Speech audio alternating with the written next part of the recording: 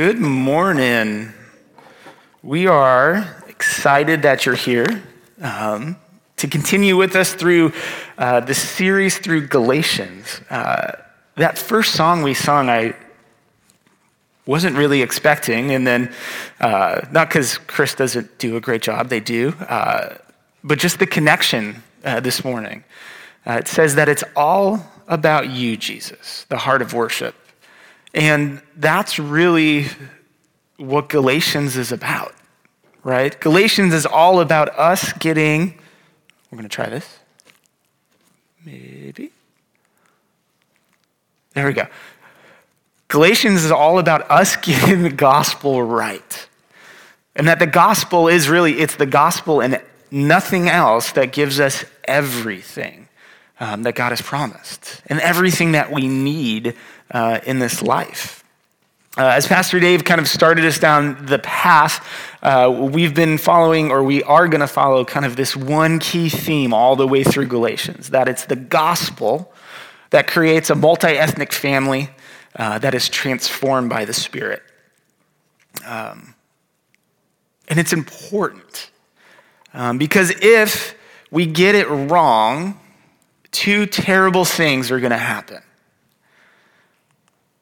One, sinners aren't saved, and that's a problem for us. It's a problem for the church. It's a problem for the world because we all need that rescue. And God isn't glorified. If the gospel is wrong, then God isn't glorified for who he is and what he's done and the plan he's had. We just spent a few weeks walking through the Lord's Prayer, right? It's important enough that it starts, "Our Father who art in heaven, hallowed be your name. Your kingdom come, your will be done on earth as it is in heaven." We need to get that relationship right and glorify God through this. And the gospel, if we get it wrong, negates and leaves us needing a rescue, and it doesn't glorify God the right way. And if we look at that, if we get the gospel wrong, and this idea is that the gospel creates a multi-ethnic family that is transformed by the Spirit, if we get the gospel wrong, then all of a sudden that family that's supposed to be united starts to get broken apart. And that's what we start to see here in Galatians 2, is that the family of the church that just started to come together is getting broken apart and is on this verge of a split. And if we get the gospel wrong, then our hearts aren't transformed and people's hearts aren't transformed. And so to restore that community gets to be very difficult because by ourselves, we're going to create chaos instead of unity. We're not going to come together. We're going to continue to walk away. And so Galatians 2 starts to speak into this. And it's a little deeper than that, right? And so why does this matter to Paul? Because he sees what's happening to the church in Galatia. And he saw it happen with Peter in the church in Antioch, right? And so if we remember, that church in Antioch was one of the first places that the Gentiles and the Jews started to come together and worship as one, right? This is after Peter had that vision of kind of the food laws being pulled away, that God's the one who declares what is clean. And then we have Cornelius and his whole household come to faith and receive the Spirit and get baptized. And the church in Jerusalem welcomes them in and says, yes, this is the right thing. But then the Judaizers come in and they start to bring some fear and some approval of man, and Peter starts to back away. And so just imagine this, is that we're at church one week worshiping together, and then the next week we start splitting the pews and the aisles of where you can sit and who you can worship with. Maybe next week we add some more divisions to that. And when we used to think we were together, now we're separated. And it's starting to drive division in the church. And so it's important enough for Paul to speak into this and one, challenge his brother apostle, the guys who knew Jesus, who should have been closest to this, It didn't seem like it should be that big sometimes, but it's becoming a big issue. And then it gets recorded in history in the book of Galatians, not just, hey, look, Peter, you're doing this a little bit wrong, but Peter, you're doing this wrong. We got to stop. And now we're going to tell the world about what you did because it's important. So what does that matter today? Well, let's look around us. If you have a social media feed, if you've read the newspapers, if you listen to the radio, there is conflict brewing.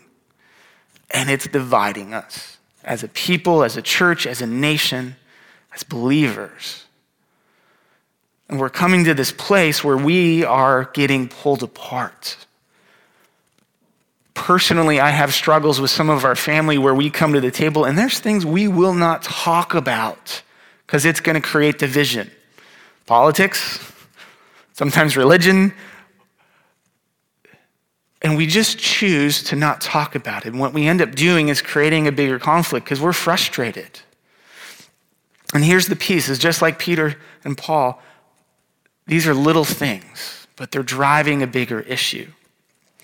So go ahead and turn to Galatians chapter 2. We're going to pick up this story because the story of Paul and Peter is going to drive us into the truth that Paul's going to share today. And so we don't want to separate those two. As we get there, let's pray. Lord, we pray today that you give us your word, that you let your word come through, that your word transforms our hearts, that your word would push us to not look at the actions, but to look at the heart of the issue. And Lord, really to look at our own heart, even mine. Let these words convict us today. In your name, amen. Galatians chapter 2, verse 11. But when Cephas, that's Peter, came to Antioch, I opposed him to his face, because he stood condemned, for before certain men came from James, he was eating with the Gentiles. But when they came, he drew back and separated himself from fearing the circumcision party. And the rest of the Jews acted hypocritically along with him, so that even Barnabas was led astray by their hypocrisy. But when I saw that their conduct was not in step with the truth of the gospel, I said to Cephas, I said to Peter, before them all, if you, though a Jew, live like a Gentile and not like a Jew, how can you force the Gentiles to live like Jews? We ourselves are Jews by birth and not Gentile sinners. This is a loving statement he's making.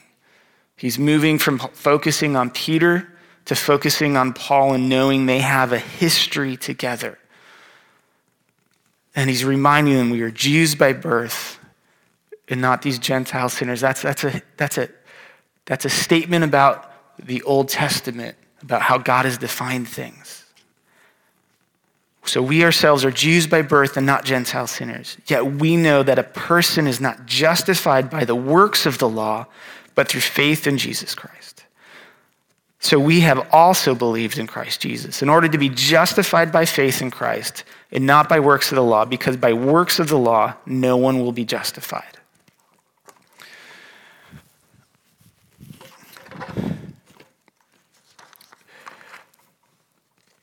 As Paul continues his response to Peter, he cuts directly to the center of the issue. It's the gospel. The gospel is our answer to opposition, to conflict, to disagreement. And as Paul opposes Peter, he calls him out on the actions that he's doing, but he lands on the truth first. And there's two reasons for this. One, if we can align on the truth first, we can be united in that. We have a firm foundation that we can then walk forward with other people. Because then once we have that unity, to talk about an action isn't so far away from us being held together. But if we challenge the action first, then often we're jumping into disagreement. Or perhaps it's the other answer, that we're wrong on the truth. We're not aligned on what that looks like. And if we're not going to be aligned on that conversation to start, then we're going to have, we've all had these circular conversations and arguments that get us nowhere.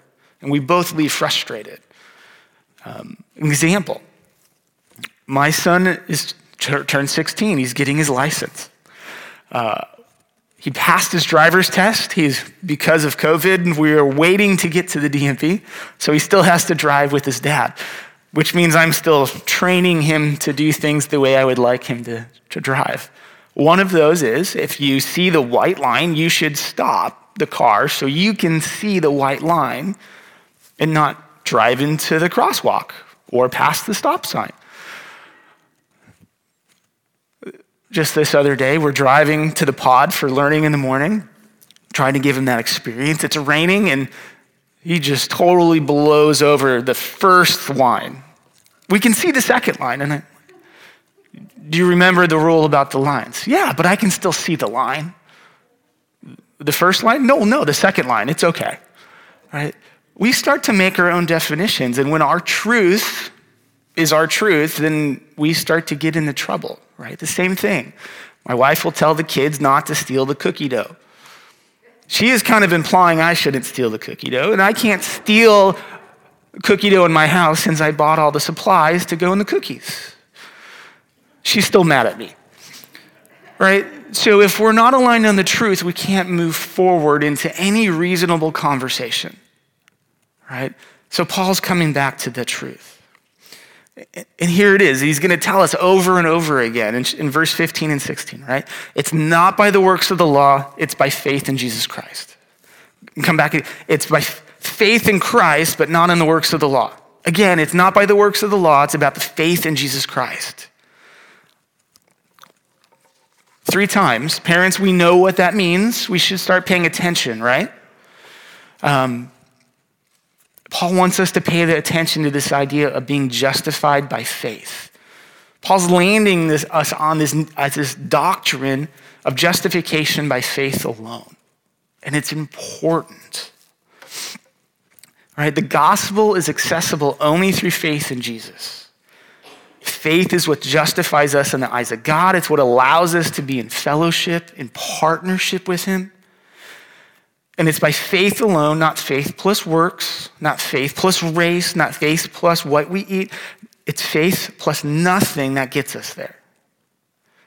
And since it's by faith alone that we come to God, then we all come to God the same way. So we can all sit at the same table.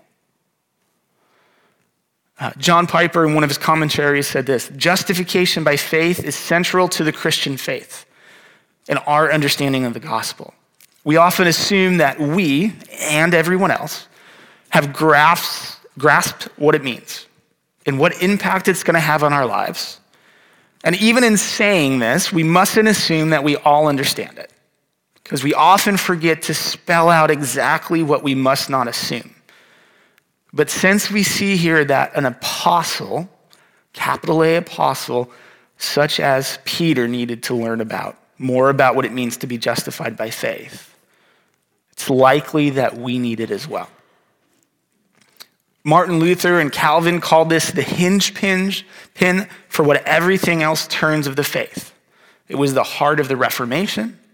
And we see it today with Paul, that it's important enough to record in history to oppose his brother publicly, to bring him to the central truth. Right?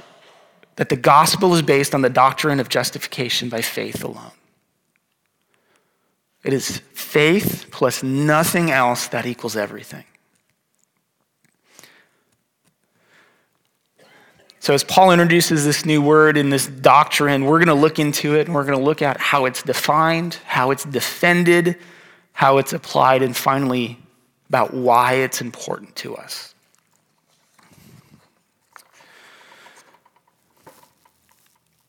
So if we look at justification, justification is the gracious act of God by which he declares a sinner righteous solely through faith in Jesus Christ. So let's dig into that a little bit. It is the gracious act of God. It is not based on our merit. We cannot earn it. We cannot buy it. We cannot achieve it. It is a gracious gift, an act given to us. That means we need him to make it.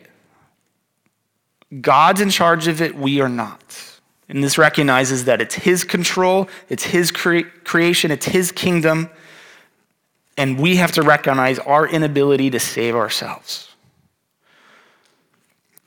Grace is a gift.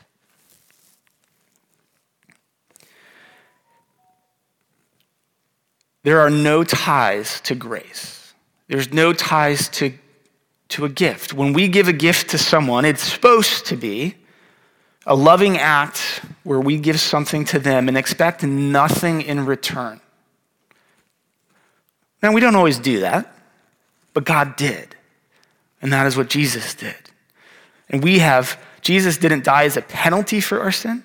Our sin didn't condemn Jesus. And we're not in debt to Jesus because we are freed by Jesus because it was a loving sacrifice on the cross. His choice to be there. And justification is all about grace, which means faith in itself is an evidence of grace, which means God is moving and transforming and applying grace into our lives, into the lives of our loved ones, long before we even realize that it's happening. One of my greatest privileges as a youth pastor is to watch our kids grow in their faith and to see that blossom and to grow out of them. And the best part is half the time they have no clue it's happening. And that's how grace works, is that our heart starts to get transformed before we even know Jesus is doing something, right? And then there's this point where we realize it and they realize it and they're like, oh, yeah, I believed in Jesus for a while now. I just don't know how to talk about it. I don't know how to say it. But we see their lives change. We see it in all of a sudden they're able to communicate what they've been doing. That's grace, and that's God's movement in our lives.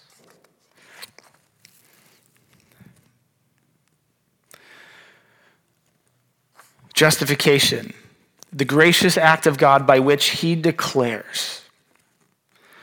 When we think of a declaration, we need to think of kind of this picture of a judge. And he slams his gavel down and he gives us his verdict. It's done, right? It's completed.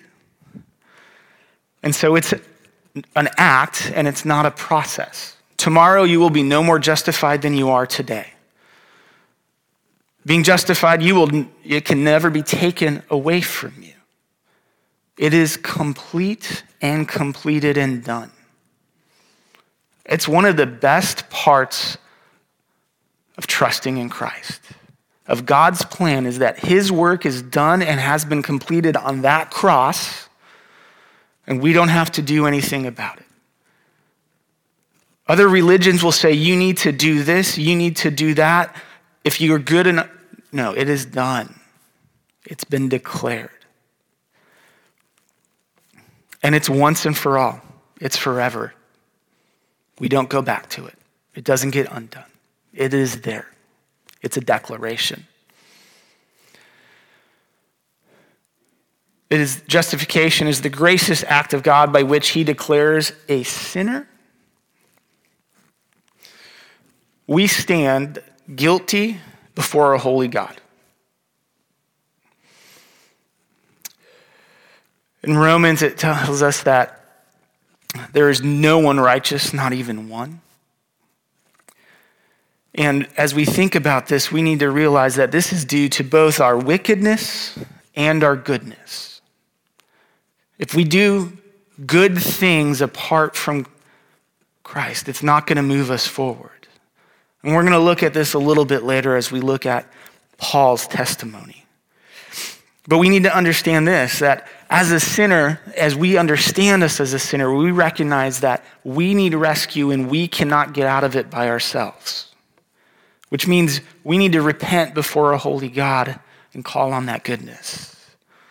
Right? Because if we recognize we're a sinner and we don't do anything about it, then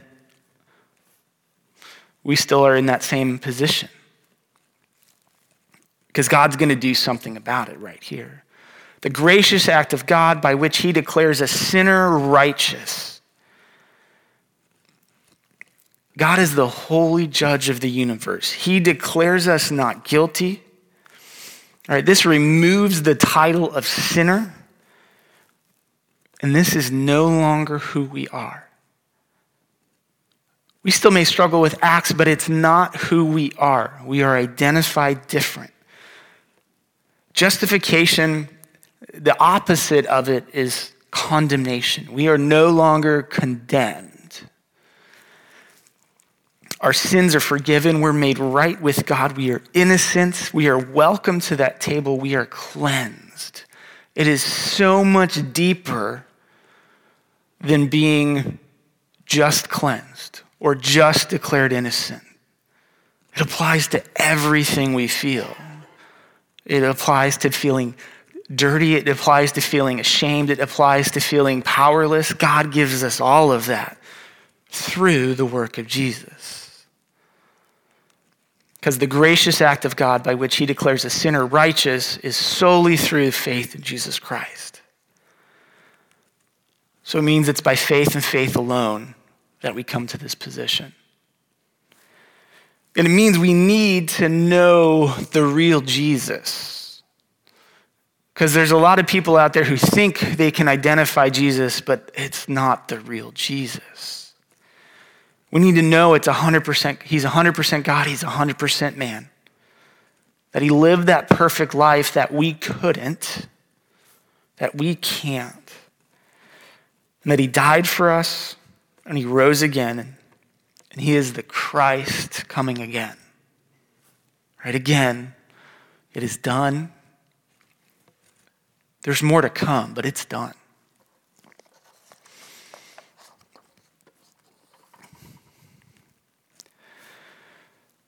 If we continue on in Galatians, Paul starts to defend justification. And again, he defends it with his story. So Paul, but if in our endeavor to be justified in Christ, we too were found to be sinners, is Christ then a servant of sin? Certainly not. For if I rebuild what I tore down, I prove myself to be the transgressor.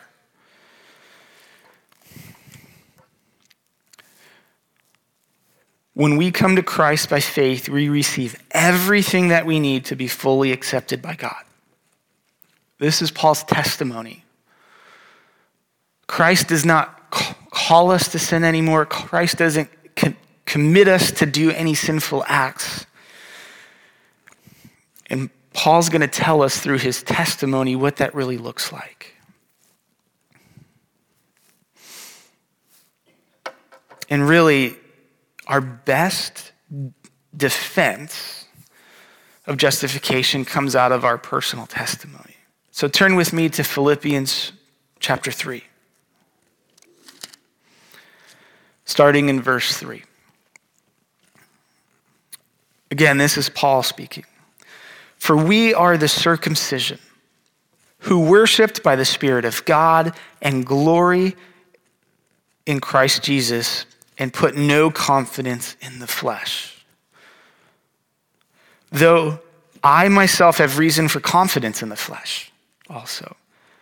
If anyone else thinks he has reason for confidence in the flesh, I have more. Circumcised on the 8th day, I followed the law even as an infant. Of the people of Israel, of the tribe of Benjamin, a Hebrew of Hebrews, I can trace my lineage like the best of them. I belong to the family of God.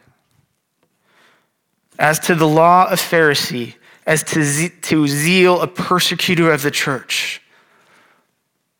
I knew the law, I fought for the law. I fought against Jesus, who was going to blaspheme that law.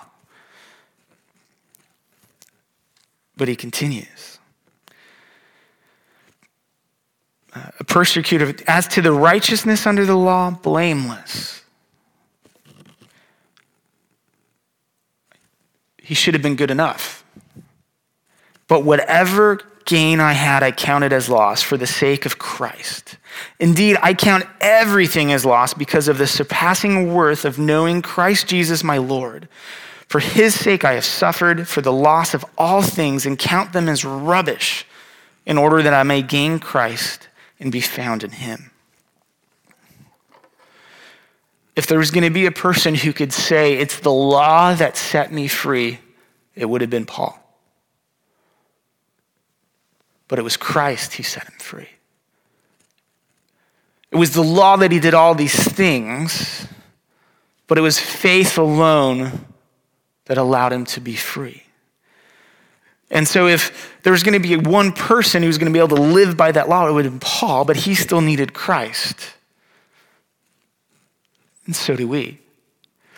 And the best part about his testimony is that it's more about what Christ did than what he did. And that's part of our defense as well. As we start to tell our story, who is the hero of the rescue? Who gets the glory of the story? Who gets most of the prime time minutes going on? Is it you or is it Christ?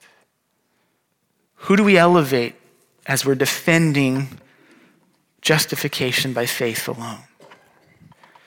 Because if we're not defending it with Christ, then we're defending it with ourselves or our goodness or the law. And then it doesn't work.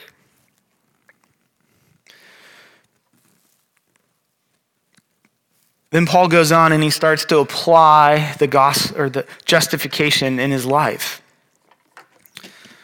Back to Galatians.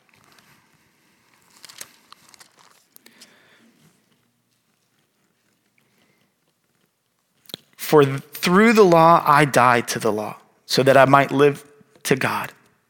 I have been crucified with Christ. It is no longer I who live, but Christ who lives in me. And the life I now live in the flesh, I live by faith in the Son of God, who loved me and gave himself for me. I do not nullify the grace of God, for if righteousness was through the law, then Christ died for no purpose.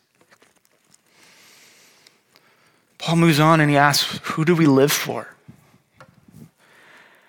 Justification is that gracious act of God by which he declares a sinner righteous solely through faith in Jesus Christ. Paul opposes Peter because his actions weren't in line with that truth. And he started fearing man and he backed away from fellowship. He was living for himself. He wanted the approval of his peers, and he feared what might happen. So he wasn't living for Christ. He wasn't living by faith. We need to live by faith. And this is what we contend with today as believers. Right? This is our struggle because our world out there wants to tell us we can get it done. We can provide it. You can buy it. You can get it. And we're not sinners entitled, but it's through faith that title's wiped away so we don't have to believe any of that. But here's the hard part is we're still struggling with sin in this world. But we're called to live in Christ and to see it all covered by the work of the cross and covered by Jesus. And so we walk forward in Christ, dependent on grace. And now here's the hard part for me of trying to preach to you about justification by faith alone. Is we get into this and my mind just gets taken back to the beginning because it's based on grace.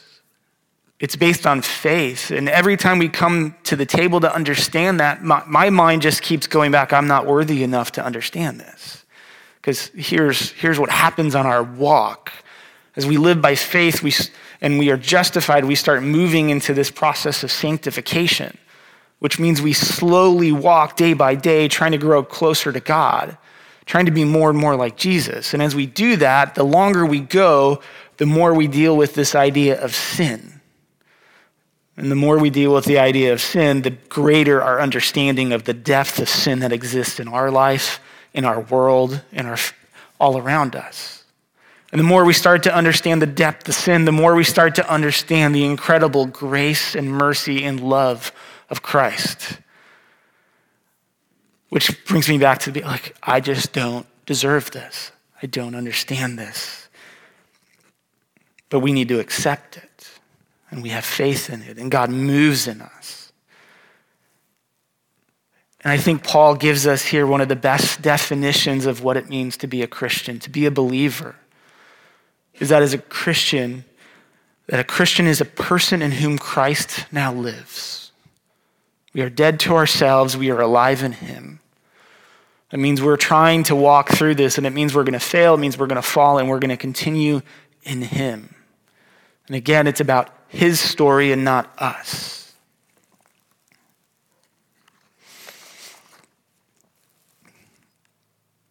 So why is this all important? Justification is the doctrine by which we go to heaven. This is what, faith is what secures that eternal salvation. This is what defines that, because all God asks about is our faith and our belief in Jesus Christ. And let's admit it, there is no doctrine harder to believe because of this idea of justification of faith, and because it is based on the doctrine of free grace. We don't earn it, we don't deserve it, yet we get it.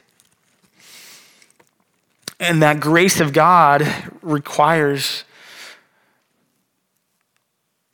two things of us that our world is going to tell us you don't have to believe. And to be honest, we don't want to believe until we're humble enough to accept it. Because it's not about us. The grace of God requires us to admit that we are sinners and we are helpless. Even in applying the gospel as a believer, we are sinners through act, not through identity, not through title. But we struggle with it. And to receive grace, we have to admit that we can't get it ourselves. And that we have to admit that if Jesus isn't going to do it for you, you can never be saved. There's not another plan. There's not another path. There's nothing else you can do. It is solely through the faith in Jesus Christ that this is available. So as we look at today's passage, let's not overlook that this is an apostle who's being reminded of the truth by his friend. Recorded in history so we remember it. So he reminds and he informs what's going to come in a book to the Galatians. Hey, we need to do better in this. We need to be reminded of the truth and ground ourselves in the truth before we start to deal with what do we do with the truth. Because here's going to be my answer to you. Whatever thing you think you can answer today, it is not going to be perfect. There are going to be challenges to it. There are going to be what ifs to it. The only thing that is guaranteed is the gospel. And so when we're going to make a compromise, I'm okay making a compromise in my action as long as we're okay on the truth of the gospel. Because the answer is I'm going to have to compromise dealing with the world going on outside. My answer isn't always going to be perfect because we all deal with sin in a sinful world that's broken. But today, brother, sister, God has declared you righteous through faith. Cleansed, reunited, your penalty has been paid, and we've been able to die to our sins so we can live in Christ. Its power isn't over us. The penalty is not over us. Its dominion is not over us. Past, present, future is all declared, paid for. And Christ's righteousness is indebted to you. And so it's no longer I who live, but Christ who lives in me. So as we close, remember, Galatians is all about getting the gospel right. It's about the gospel and nothing else that will give us everything. And if we get it wrong, two terrible things happen. Sinners aren't saved and God isn't glorified. And it's by faith alone in Christ that we're declared righteous to the holy God. So is it by faith alone? What else do you think you need? What else do you depend on to get you there? We need to let that go. And if you don't have that faith, then perhaps this is the moment to recognize God is doing something and moving something that you're not aware of. And I fully trust he's doing his job and seeking after us.